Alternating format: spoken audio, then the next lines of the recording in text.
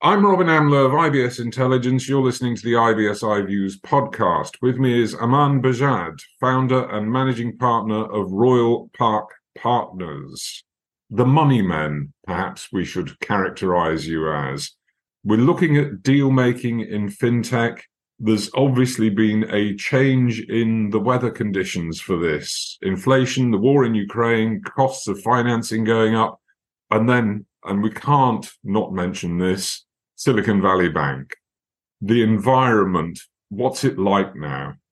Right now, the environment is challenging. If you're a kind of a growth stage business, particularly a business that's kind of Series B, Series C, looking to raise capital, has, good product, good tech, good team, but there is something in the business model that is around that still requires proof and still requires some level of work to take the business to another level of maturity. Those kinds of businesses are really finding it tricky to raise capital in this market. Much earlier stage businesses, kind of seed, Series A businesses are still finding it pretty okay. I think there's liquidity for those kind of businesses. Investors are sort of thinking of those businesses as being much more, requiring serious capital in 4 or 5 years' time. And hopefully we would have seen the back of the current market dislocation. And then later stage businesses who have already got to a level of maturity are profitable, but are looking for some more capital to continue to grow their businesses. They also continue to attract capital, but obviously not at the same kinds of levels or volumes of yesteryear. But I think overall, it's a tricky market out there from a capital raising standpoint. The VC winter has definitely set in, and it's fair to say that FinTech has been disproportionately hit in that pullback. It was inevitable that it would be, given the enthusiasm, for want of a word that describes perhaps some of the insanity even that's been going on in the last couple of years. It's interesting to me that in the middle of those three sectors you described, where the Series A and the seed fund is still happening, those businesses that are profitable are still getting access to cash, even if it's not quite in the volumes that they would have hoped for a couple of years ago. And in the middle, you've got people who aren't profitable, and they're being asked the hard questions now, aren't they?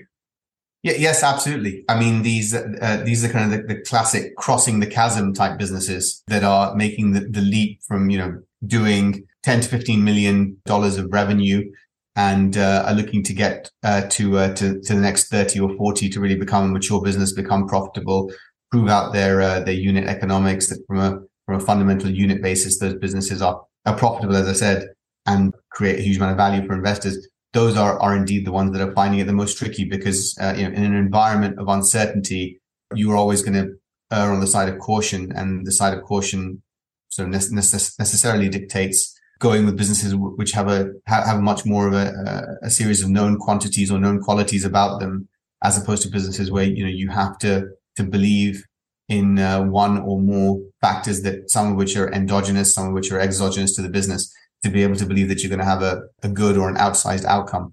That's really what's pulled people back. I think generally speaking, if you look at any market retrenchment or any market pullback, the pullback always affects the peripheries first, and only then does it go to the core. So you see a pullback from emerging markets, for example, into core markets. You see a pullback from sort of very aggressive B2C businesses and business models to being the kind of the core of what FinTech used to be, much more B2B focused.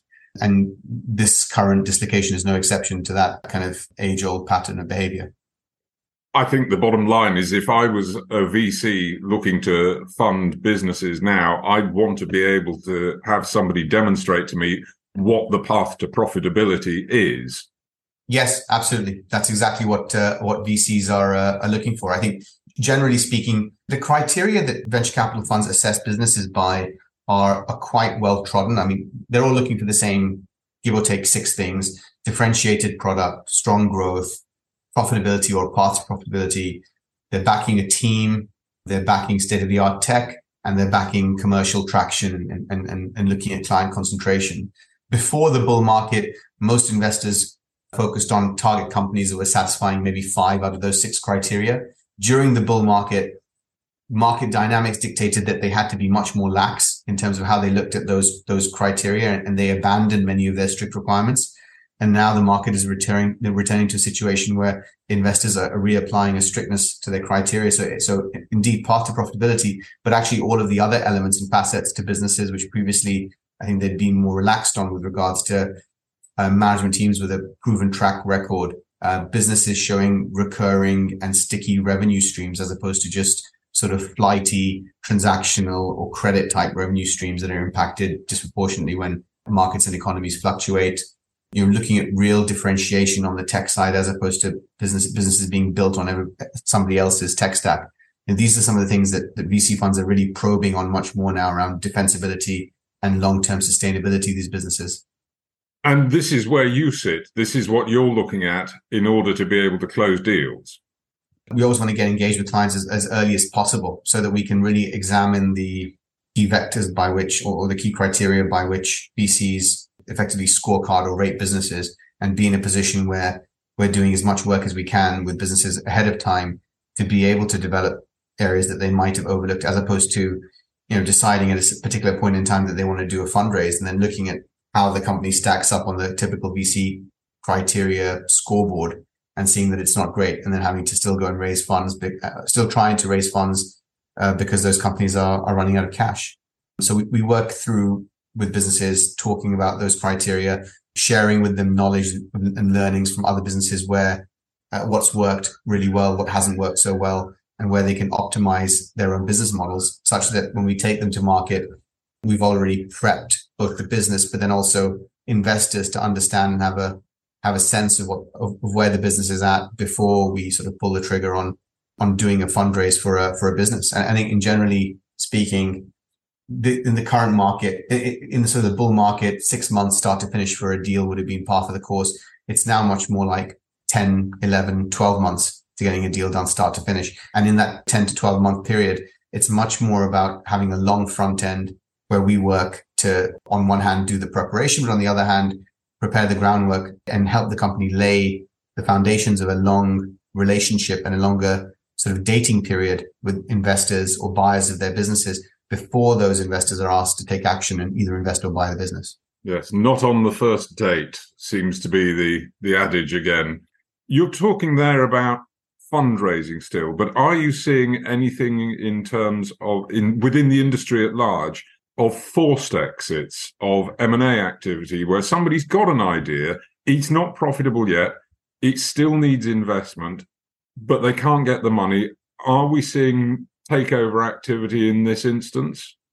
Yes, absolutely. So I would say the last, probably February, in my view, marked the last period of time where we saw or knew of businesses that were managing to get internal rounds done to continue to drip feed those businesses. From kind of mid-February onwards, all the money that was going to go in from existing investors has gone into these businesses, and they've sort of been told, you need to either make this work or sell yourself. There's probably still enough cash in the kitty to get people through till the summer. But really, I think in Q3, Q4, you're going to start seeing a lot more M&A activity because there's no more money to continue to fund many of these businesses. And as I said before, the fundraising doors are closed. So a lot of founders are being forced now to effectively turtle their businesses or really ramp down the overall expenditures of their businesses and start trying to have aggressive discussions, really getting in front of strategics to sell their businesses or merge with other businesses on a share for share basis to try and find homes for their businesses. And just sort of anecdotally, around 20 to 30% of the mandates that we have on at the moment have been triggered by unsolicited inbound interest on the part of strategics. And so that for me is again a very interesting sign where a strategic has said, we're not really concerned about what the last funding round valuation was. This is the amount that we're prepared to pay for your business, yay or nay. In yesteryear, where VCs would have tried to game the equation or told the strategic that they needed to come back with a figure that was 4 times higher or 5 times higher or just terminate discussions immediately, that sense of hardball has very much gone away, and everybody's looking to be constructive around what the bookends of a deal could look like with a particular strategic and how you could optimize value in a world where cash is very scarce. I could hear the quotation marks around the word constructive in that commentary. Yeah, look, obviously, I have to be a bit nuanced as an advisor here. All right, looking more broadly still at the industry overall, How is capital being deployed? Are you seeing trends in what it's going into, for example? Highlights and hot areas that are still attracting large amounts of capital. Obviously, no surprise, ESG. But really, I would say the E end of S&G, I think S&G is still very much seen as kind of consulting type businesses. The environment side is quantifiable, tradable, measurable. There are already various regulatory, voluntary and involuntary standards that are in place around the E side of things. And so E continues to attract a lot of funding. We see the ESG and ESG FinTech as being very closely as sort of concentric circles. A lot of these businesses are either focused around the trading or movement of carbon and carbon allocation, which is a trading activity like any other commodity, or to do with data and reporting associated with regulatory compliance, or to do with data as relates to insurance underwriting and pricing and how to protect against climate catastrophe, climate risk, etc. So that this sector continues to attract a large amount of money. There are a lot of well-funded VC funds that have a strong climate mandate that have yet to deploy even 20 or 30% of their funds.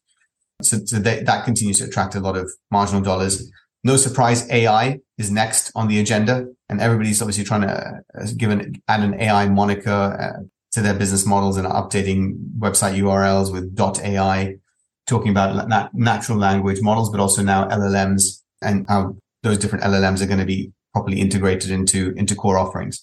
I think there's still a lot to be proven there on the AI side, but I think what's clear is that's where people are looking to get marginal efficiencies in the fintech space and how to accelerate vertical applications of AI. Those are really the two bright spots at the moment. And then what continues to always attract capital is payments and cross-border payments. Year on year, the complexity and the use cases required for embedded payments, embedded credit, embedded finance, these continue to expand in their use cases, and the market is still incredibly underpenetrated. And so I think we'll continue to see, and we have seen, a steady flow of cross-border payments transactions, cross-border embedded finance transactions, cross-border marketplace payments companies, people who are embedding payments and credit into the point of checkout. We're going to see a continued flow of those businesses. Aman Bajad, founder and managing partner, Royal Park Partners, thank you very much.